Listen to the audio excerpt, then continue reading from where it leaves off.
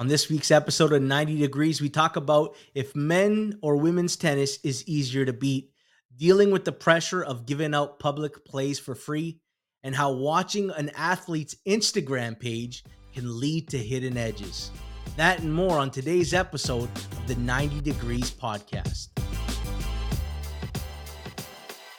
Welcome back to the 90 Degrees podcast. I'm your host, G Stack George, and I'm excited because today we're talking tennis. If you haven't figured it out, Wimbledon is going on, and I had to get somebody who's an expert in the field.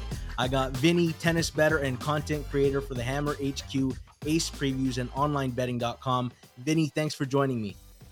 Yeah, thanks for having me. I'm just way too excited because this really is such an honor to me to be invited to a podcast I've been looking up to all the time. So yeah, thank you so much for giving me the opportunity. And sorry for my broken English in advance. No, you are good. It's the honor is for me because you're going to educate me today, and a lot of people out there who love tennis and they don't know what they're doing when they're betting it. I want to know though, were you a fan of tennis before you started betting, or did your fandom grow as you were betting it? Yeah, so in general, I was a sports fan through and through already as a young kid, and tennis was one of these sports. Yeah, but yeah, um, when I figured out all the basics about betting, like regarding the market, not betting a certain side just for the sake of it, and so on, and tennis quickly became my favorite sport to bet on as well. Yeah.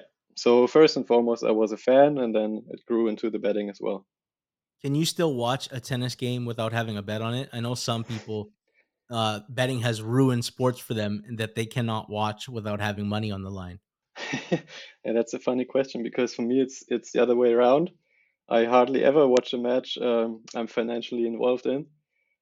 Because first I'm betting super high volume, so wouldn't even be possible. Um, and you watch a match completely differently if you have money on it. So most of the times I'm watching different matches, even when a match I'm having a bet on is going on simultaneously. Yeah, just for the reason that I'm much more relaxed and can analyze players and watch stuff I probably wouldn't watch when I was financially involved in it. So yeah, it's much better when I'm indifferent about these players, and yeah, that's much more of the norm for me to not watch a match I'm on. You said you're betting high volume. What does betting in Germany look like? Like, are there physical sports books? Is it just online? Are there a lot of illegal sports books and bookies? Are you betting offshore? For those of us who have no idea what the industry looks like in Germany, tell us. Yeah, so there are physical bookies, but really there are only like old people that want to grab a drink as well. And in general, betting in Germany is very uneducated. So that's why I was always looking up to you guys and to American Twitter as well. You have guys like Rob or you, and a lot of educational people around. So in Germany, really, it's different, and it's also tough because it's almost impossible to win, even if you know what you're doing. Because in Germany, the state takes 5% tax on every winning bet you make. So yeah, like if you say you place $100 wager on a plus 100, you only get back 195, and we all know how narrow um, the edges are these days, and yeah, it's almost impossible. That's why I'm only betting offshore and through partners because otherwise it wouldn't be possible. So Yeah, maybe one that more. There are books that take these taxes. They pay them for themselves, pay for themselves, but in return they offer much worse odds. So yeah, that's you're trying to beat an additional vig. You talk about watching the markets. Is that what your style is? Would you describe yourself as someone who's watching the markets? Do you originate a your own lines and then bet accordingly, or do you break it down to how does this guy match up against this guy? Yeah, so first of all, I'm really originating. So I do have my own model with all the data, like hold percentage, break percentage. surface rating and all that stuff. But yeah, the one-on-one component in tennis that brings so many more factors in, like you said, matchup styles, and yeah, I'm trying to handicap these as well. And I also follow players closely on social media because yeah, other others only watch the news or injuries and health news, and through social media you also get a grip on their personal life a bit. Of course, nothing too serious, but sometimes that's an an additional edge to have. What are you Um, looking for to find out who's partying too hard the day before the tournament? yeah, partying is one. Yeah, so you probably know Nick Kyrgios. Yes, I do. And he has no shame in posting a party picture at 4 a.m. in Mexico. And yeah, he's probably still able to win matches, but if you spot a player that's partying with him, that might be a player to oppose the next day. Yeah. So yeah, I'm originating, but I'm of course also following the market. So if another sharp better put the line into place already, I'm not betting it anymore, of course, because yeah, the edge is away. I love that, scouring somebody's social media. For those of us who don't know, like, are you betting just straight up the money line prices on who's going to win the matchup? Are there bigger edges within like set betting or games? The spread betting on the spread of how many games a guy's going to win by. What like how would you describe your ratio of bets within one tennis match? Yeah, I almost never only got one match, one bet on a match. Because if you see an edge on the money line, there probably also is one on the set handicap or spread.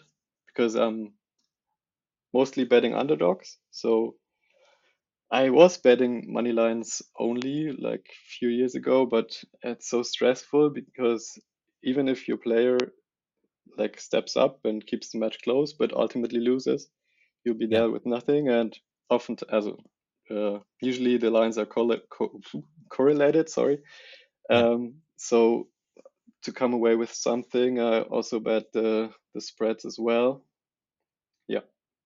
Are you making notes like while you're watching matchups to pick up on maybe a guy's fatigued or maybe he pulled a hammy, he was able to continue the match and win, but you just know that that's something that might linger into the next matchup? Are you doing that like you're watching games to pick up potential future information? Yeah, definitely. So as I uh, said earlier, I'm watching a lot.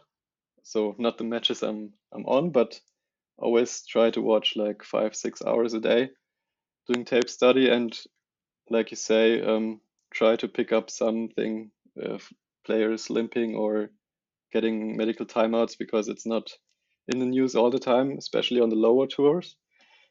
So yeah, there can be that's one of my edges, I think, following the tour and the players closely.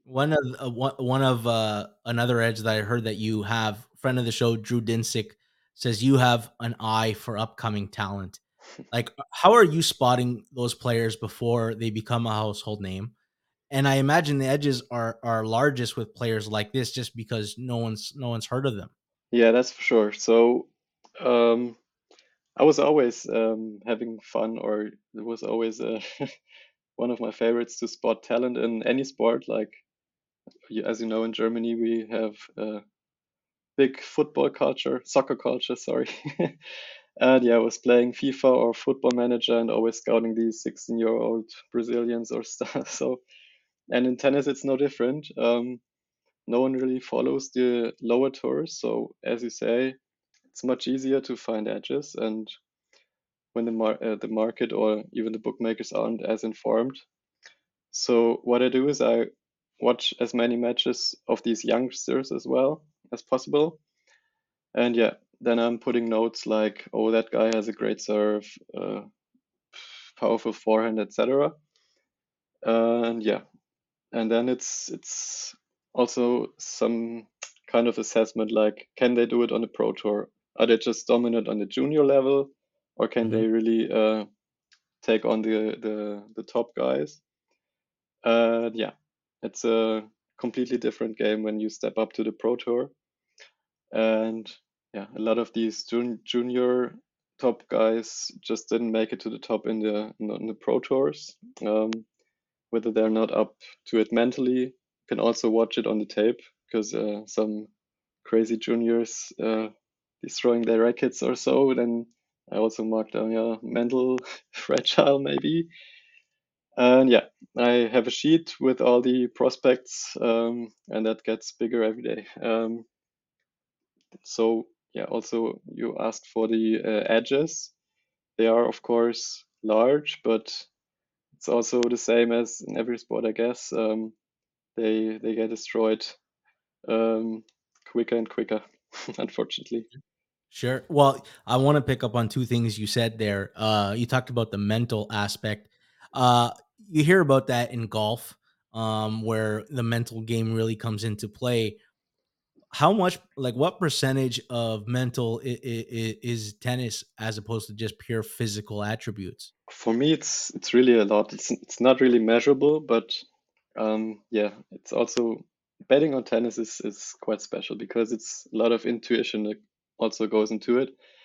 There are guys like, yeah, let's stay with Kyrgios, who's a hothead, but he can still forget about everything what was before and just carry on.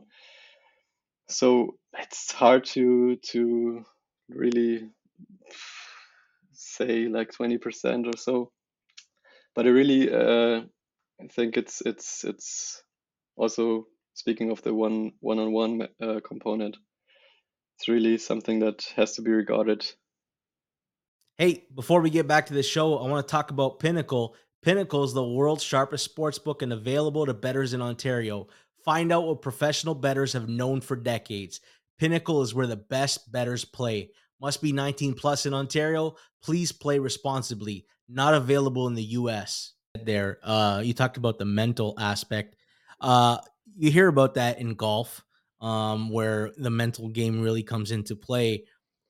How much, like, what percentage of mental is tennis as opposed to just pure physical attributes? For me, it's really a lot. It's not really measurable, but yeah, it's also betting on tennis is quite special because it's a lot of intuition that also goes into it. There are guys like, yeah, let's stay with Kyrgios, who's a hothead, but he can still forget about everything what was before and just carry on. So it's hard to really say like 20% or so, but I really think it's also speaking of the one-on-one component.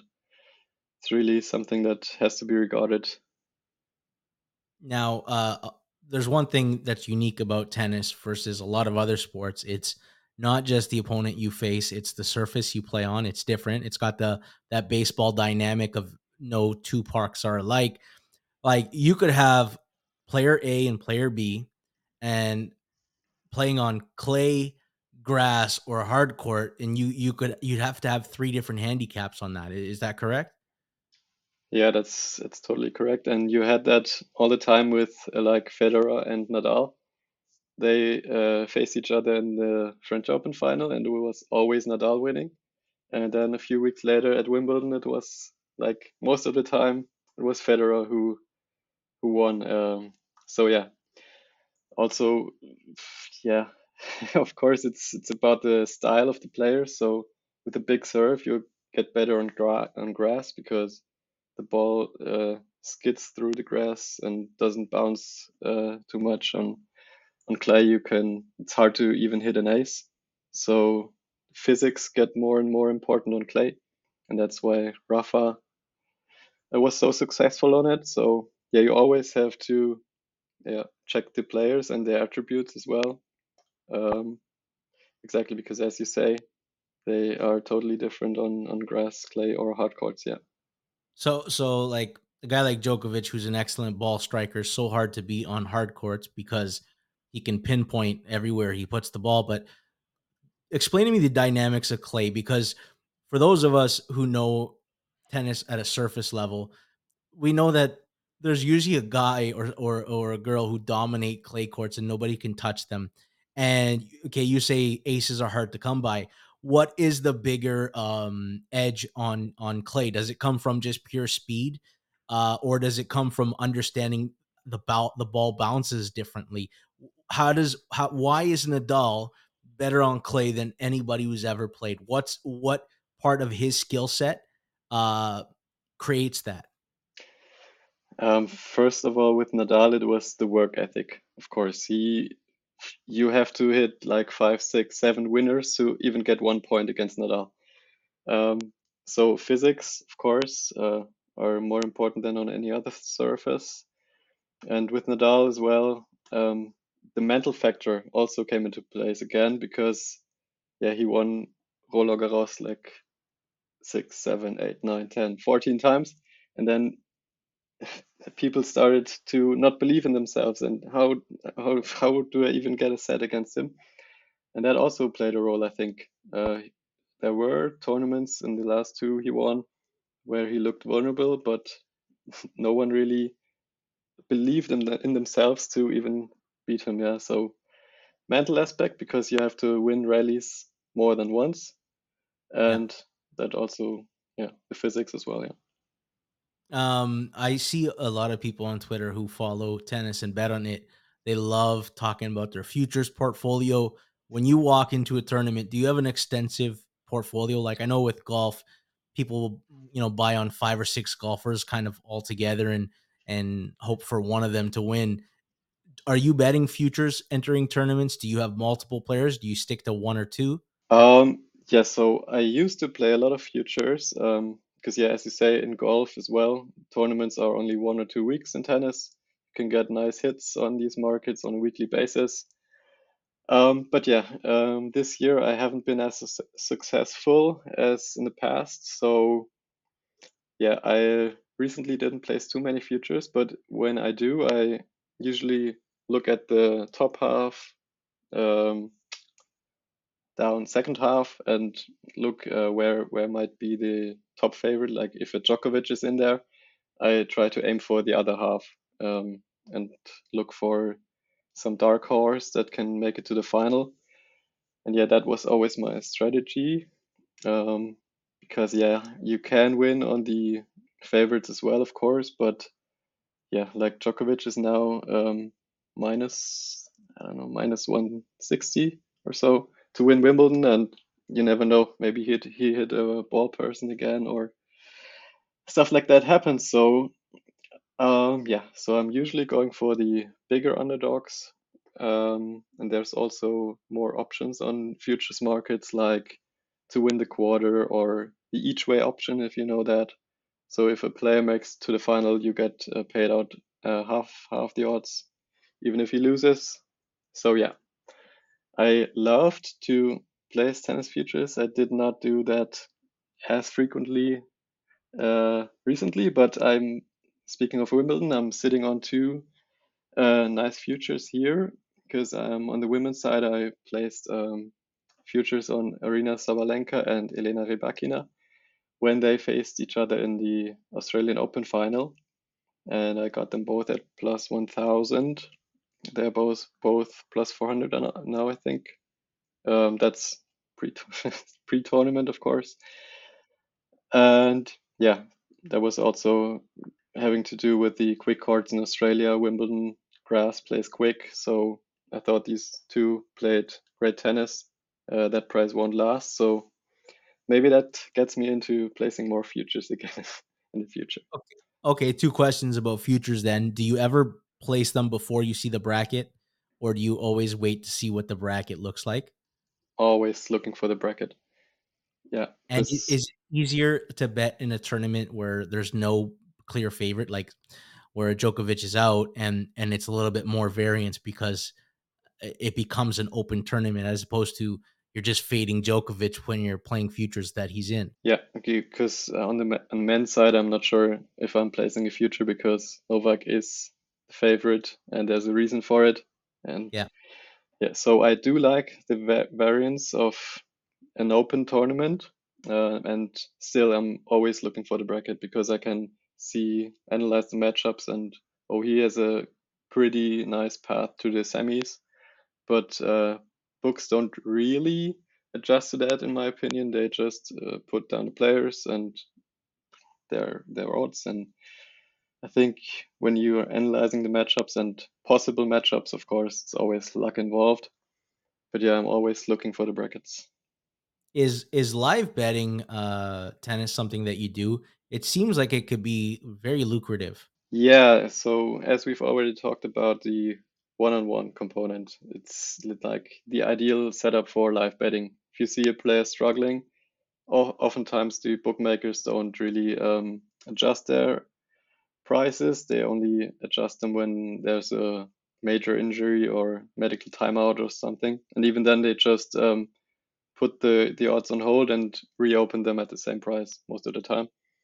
So yeah, live betting really can be lucrative, and especially if you see a player watching the match, see them losing focus or hitting unforced errors, yeah, you can step right in because, yeah, as I said, bookies really they have their algorithm um, point by point, but they only really adjust the odds when there's a major thing happening. Yeah. Got it. Wimbledon is on right now. Are you better at betting certain majors over others? I don't believe in that.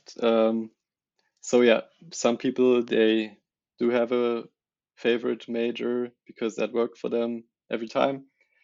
But yeah, I'm not the guy that, oh, that's my favorite major. I'm always winning that because, like, if you a major, the French Open or Wimbledon, it's once every year, so sample size is really small. Even if you win like five, six, seven Wimbledons in a row, it's still a small sample size because, yeah, um, yeah, maybe you can say it for surfaces over a longer time span, and you can say, oh, my handicap on grass is not as good as on clay. But yeah, that does correlate with the majors, but uh, just majors alone, maybe mentally, but I don't really think that's an issue. Okay, then as a fan, what's your favorite major to watch? Do you have one that is your like this is the one, this is my favorite time of year? Yeah, that was always the French Open for me. Um, don't know why, but I always found it fascinating when players constructed their points, ran 20 miles now, but ran like 25 balls and still got to the ball and hit a winner in the end. So that was always my type of tennis I was liking to watch. And yeah, on clay, um, yeah, it was always oh, sorry. Also, my favorite player was best on clay, Gustavo Kuerten. He won the French Open in 97, 2000, and 2001. And yeah, so that was like more of my favorite major because Wimbledon, despite all its like prestige, I'm not a fan of like players hitting an ace, preparing for the next serve for 30 seconds, hit another ace. So Hey, the easiest way to improve as a sports bettor is use multiple sports books and always get the best odds. We recommend using an odds comparison tool like BetStamp. BetStamp compares odds across every sports book for games, futures, and player props. Save time and money by checking BetStamp before you bet. Download the app today. If you're looking to sign up for a new sportsbook account, please check out the offers available at betstamp.app/circles off or hit the link in the description. If you sign up through this page, it helps support the show. Now back to the interview. Women's and men's tennis. I'm assuming there's a lot more liquidity in men's tennis. People want to bet it more. Is one easier to bet than the other? in my opinion, it's not, but yeah, more liquidity. That's because more people are betting men's tennis. So for most of them, it's easier to bet on men's tennis, but it's because they don't care about women's tennis. So for me, I do bet on women's tennis and follow it really closely as well. And yeah, easier, like maybe the favorites are easier to, or they are more steady on the men's side, like Djokovic. He never loses first round. And that's, but that's for me, that's also an opportunity on the women's side because, yeah, like I said, I'm betting underdogs quite frequently. And if you see that favorite, co-favorite is vulnerable or she didn't prepare too well for that tournament, that's also for me, I see it as an opportunity. And that's, that being said, that's easier for me to see an underdog on the women's side. Like for example, Iga Swiatek, who's the number one women's player. She was on a 37 match winning streak last year, and I never really opposed her because she grew into Rafa Nadal, and no one really could touch her, like mentally as well. But then at Wimbledon, she's not that good on grass, so there was a player that's okay on grass, like Alize Cornet. And I still know I never oppose Świątek, but on that day I did oppose her at plus 600, and for me that was a perfect spot, and you don't really find that on the men's side. So yeah, like with every sport, the more you focus on a sport like WTA, ATP, the better you are, and the easier it is to bet on it. Yeah. Can I ask you the dynamic of why you believe upsets happen more frequently on the women's side versus men's? And I have a theory. In football, the playoffs is a one game sample size, right? And if you are the better team for one game, there's a higher likelihood of an upset versus basketball, which traditionally has the best team or the best one or two seeds or three seeds have won all the championships over the last 30 years because in a 7 game sample size, eventually the better team will see itself through 7 games. And I know with men's tennis, it's a best of 5 sets, and with women's outside of a select few tournaments, it's a best of 3 sets where you could get 2 sets up on Djokovic, but eventually he'll dig deep and come out of it. Whereas in women's tennis, 1 hour, 1 bad hour of tennis, and you're out of the tournament. Do you think that's the dynamic, or do you think it's something else completely? No, that's a very valid point. Of course, like if you have someone playing steady tennis for 5, 6 hours, if it has to be, and that is Djokovic or has been Nadal, it's so hard to beat them.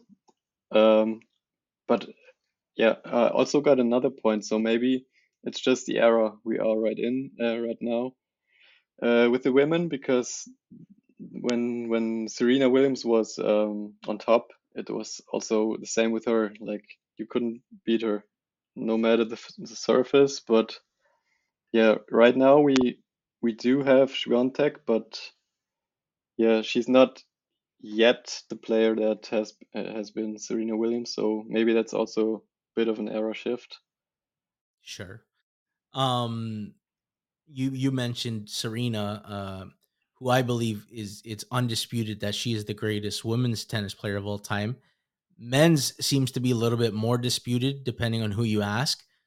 I'm gonna just flat out ask it because I've he's been my favorite player since Pete Sampras. I think Djokovic is the best player of all time. Do you think I'm wrong in that, or do you think it's debatable? Yeah, so you're definitely not wrong because objectively he has the most majors now, and when it comes down to it, I think the overall majors one will decide the GOAT race. And with Djokovic now in front, I think there's not too much of a debate anymore. But yeah, if you go for best skill set, it's probably Federer. If you go for hardest worker, it's Nadal. And Djokovic just somehow put all the aspects together. And yeah, so I think objectively, there's no way around Djokovic. I hate Mount Rushmore questions, but I'm going to ask you one because it's such an easy way to put a perspective on what you believe are the greatest players to have ever played. if you had to make a men's and women's Mount Rushmore, the four greatest players of all time, what would it look like? So on the men's side, of course, obviously Novak, Rafa, Roger. And I'm glad you mentioned him. I think I would go with Pete Sampras as well. Had such a fun play. And I also got lucky to watch him when his career was at the end, but I still got to watch him.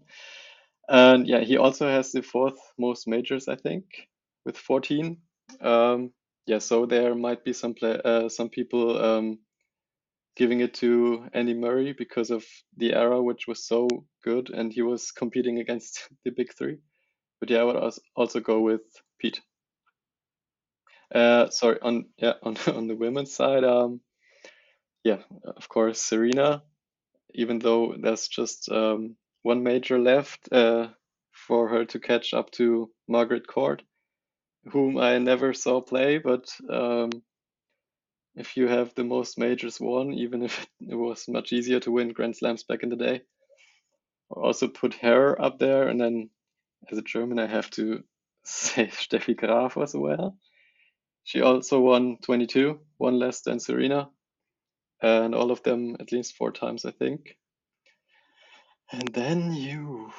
Okay, I think I'd go with Monica Seles because, yeah, she only won, I don't know, eight or nine majors, but she could have gotten such a big career if it wasn't for that German psychopath. I don't know if people know that story, probably not, but there was a tournament in Hamburg, and Seles was really up and coming. She won, I don't know the numbers, but seven or eight majors by the age of 20. And Steffi Graf was on top by then, and there was a mentally ill German fan of Steffi Graf, and he really stabbed Salas in the back during a match. So really googled that, and yeah, she really wasn't the same after that incident. Didn't play tennis for 2 years, 2 years I think, and never got back to it. So that's the most what could have been story in tennis. Yeah, so I would go with her. Oh wow. Okay, I want to pinpoint your era of loving tennis because I'm gonna tell you mine, and then you can figure out when I started watching.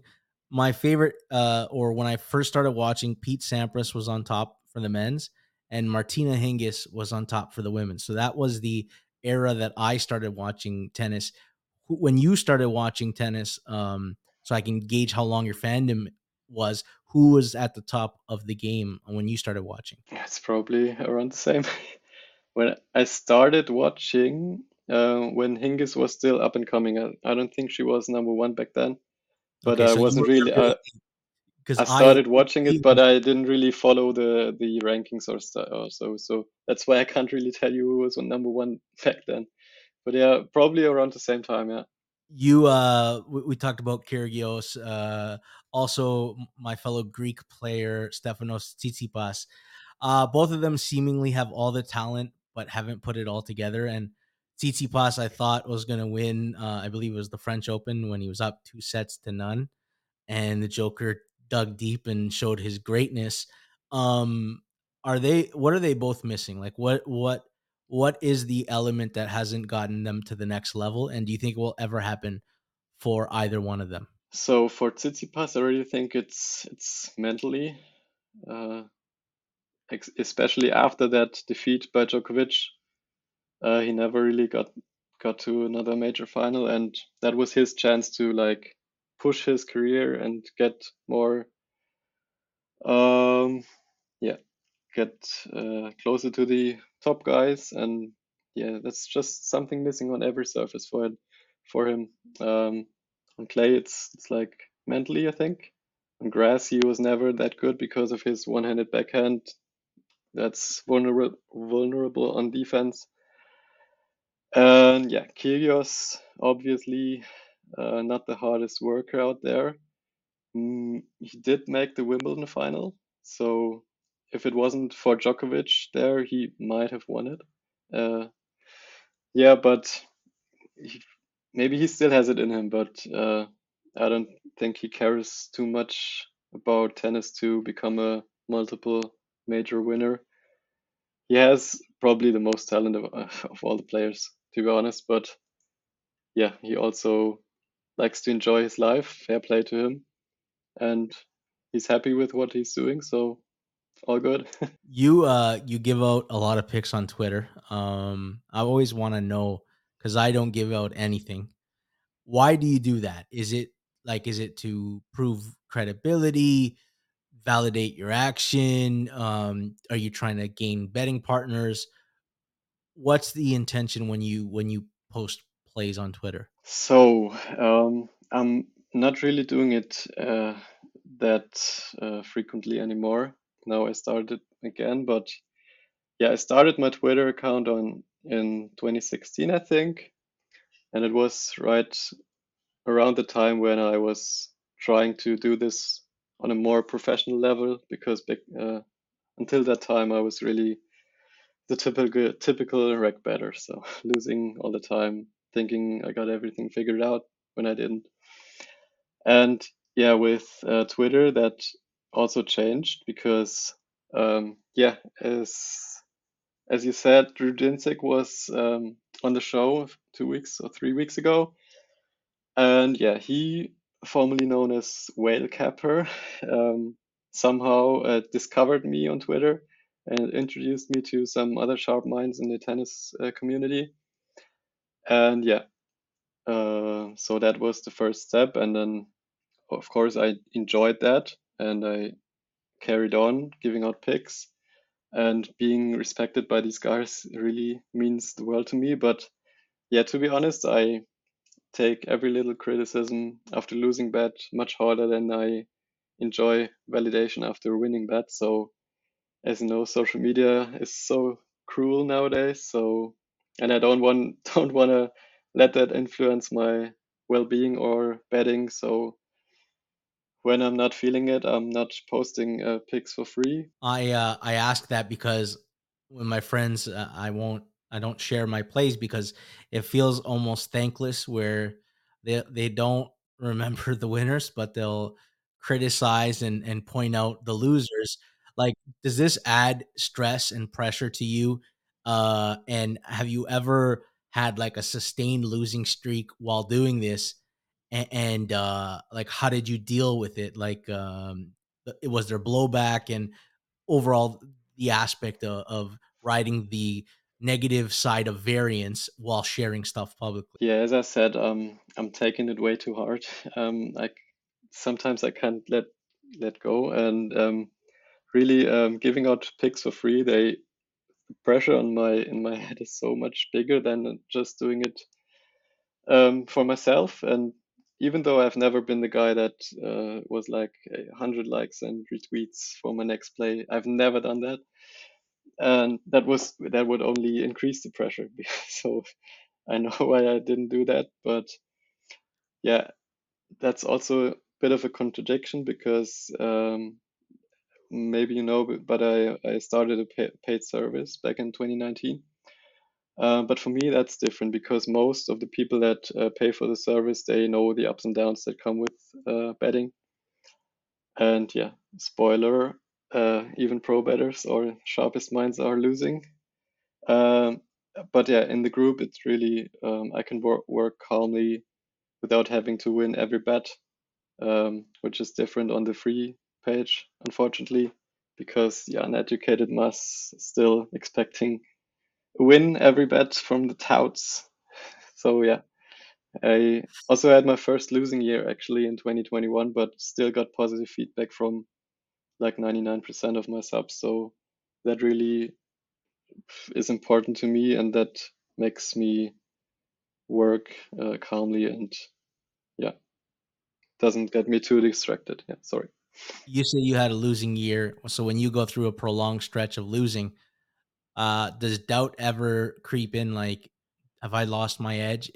Do I have I just been lucky for for a long time, and is this reality hitting me? Like, what's your mental status, and how do you deal with those losing streaks? Yeah, definitely. I was thinking a lot in 2021 because yeah, I think it started quite okay, but then I really had 3, 4 months I was losing and I was losing badly. And of course, thoughts are creeping in. And yeah, as you say, you think, have I lost my edge? Have others kept up? Do I not read the market right anymore? And yeah, uh, just coming back to the to my subs again, and I'm really so thankful. Like most of the touts are really no good people, but for me it's so different because um, they really encouraged me, and they told me that it's just variance and everything will get better. We're just unlucky. You're still getting closing line value. It's all the things you might not realize yourself when you're down. But yeah, then fortunately 2021 started great again and finished great as well. So yeah, I'm doing this for the sixth year now professionally, and yeah, hope hope it wasn't just a prolonged luck streak. Yeah, right. It's at that moment you're like 3 years of winning. You have doubts about that, and that that 6 months of losing, and you're just like, oh man, you read too much into it. Okay, I feel foolish here. I didn't know that you could bet on the Tour de France, which is going on right now. And I should have known because it's human nature. We want to bet on everything. Explain to me what kind of markets you can bet on in the Tour de France. So yeah, first of all, I'm also a fan of cycling. As I've said, when I was a kid, I was watching like every sport, and cycling was big back then until Lance Armstrong and like the whole peloton really destroyed it with everyone being doped. And Yeah. then I came back like a few years ago, gaining interest again, and yeah, it's really slowly but surely becoming my second favorite sport. Um, because yeah, you're asking which markets you can bet on. They are really unique markets. Like you can bet on the stage winner, like the Tour Yeah. de France has 21 stages. It goes for 3 weeks. Then you can bet on the overall winner, who has the uh, fastest time over all the 21 stages. In France, the winner gets the famous yellow jersey. And then you have alternative markets as well, like best sprinter. Um, most of these points are awarded at the end of stages, especially on flat stages for the sprinters. Then best climber, like there are flat stages and mountain stages. Yeah, and on every mountain you can gain extra points. So there's also a classification for that. Then there's best youth rider, 25 or younger, and the best team as well. So a team consists of 8 riders, Yeah. and three of them are eligible, and the three fastest guys each stage count for the team classification. So yeah, it's really fun. You said you can bet on who does the best on flat ground and who does the best on the uphill. Is it like how soon do the books can the books grade it? How soon are the times official? Does it take a while or is it instantaneous? So you're talking the results after a stage? Yeah, yeah. So like I like do they hit the stopwatch the second the flat ground starts and then the second it ends they hit it again and instantaneously they can tell you in real time this is who did the best on flat ground this is who did the best on uphill or am I misunderstanding it? I think so. So there's the best sprinter. You always get points at the end of stages. So there are cameras everywhere, of course, and if it's really close, there's a photo finish, and then in the end, you see through the camera who got first, second, third, and fourth.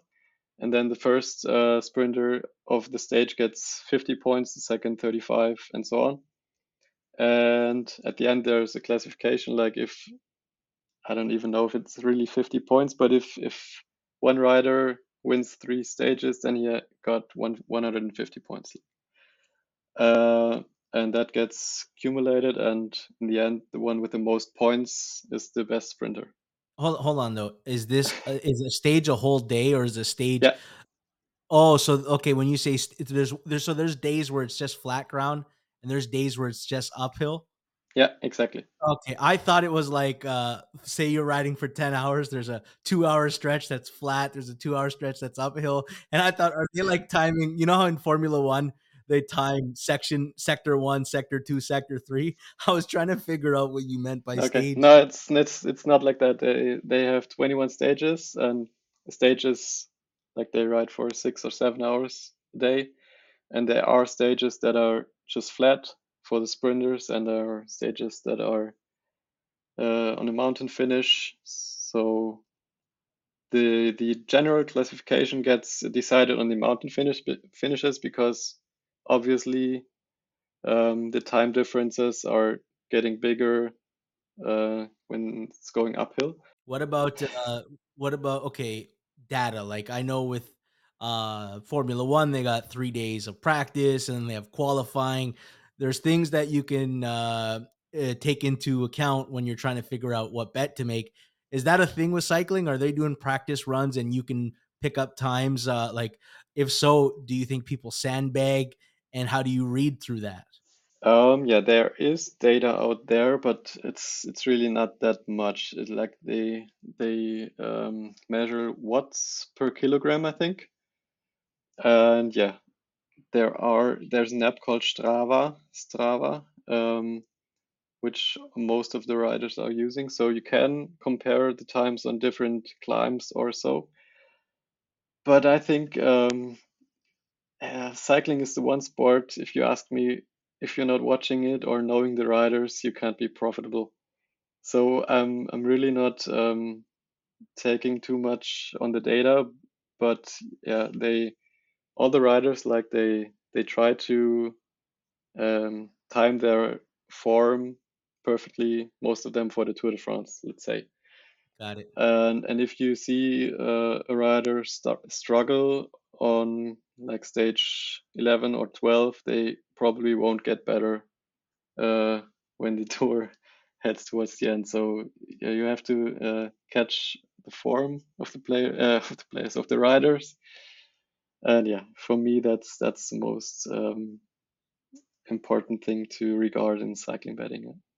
You know, I often regard to things that people bet on as like your betting portfolio, and some people specialize in 2 3 sports. Like for myself, it's football, it's combat sports, and it's political events, and I thought that was a little bit obscure and different. So you've got tennis, you've got cycling. Is there anything else that you have in your betting portfolio? Like, do you bet you bet darts too? That's Yeah, that's you know, probably even more obscure. Yeah, it's fun. That looks so much fun to bet on darts, man. yeah, but I'm honest.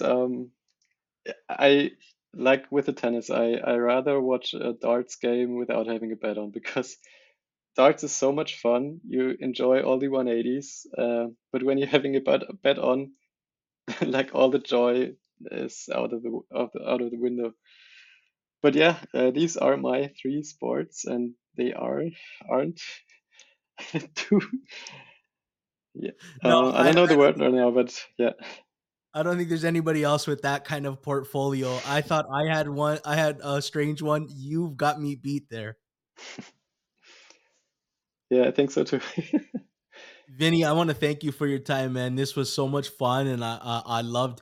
I think I got a better education. I don't think I'm gonna start betting tennis or cycling or darts anytime soon, but I love to learn, and this was a true learning experience for me. Yeah, thank you again for having me. Still feels a bit surreal, but thank you for the opportunity and thanks for having me. Yeah, Perfect, and good luck with all your bets in Wimbledon. thank you so much.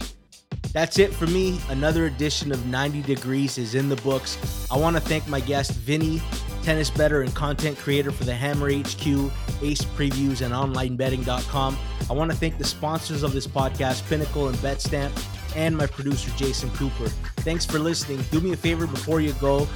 I want you to like the content, subscribe, share, and comment. And if you comment, I'll comment back on your comment. We'll be back next week with another guest on the 90 Degrees podcast, where we give an inside look into the sports betting industry. That's it for me. Hope you enjoyed. Until next time.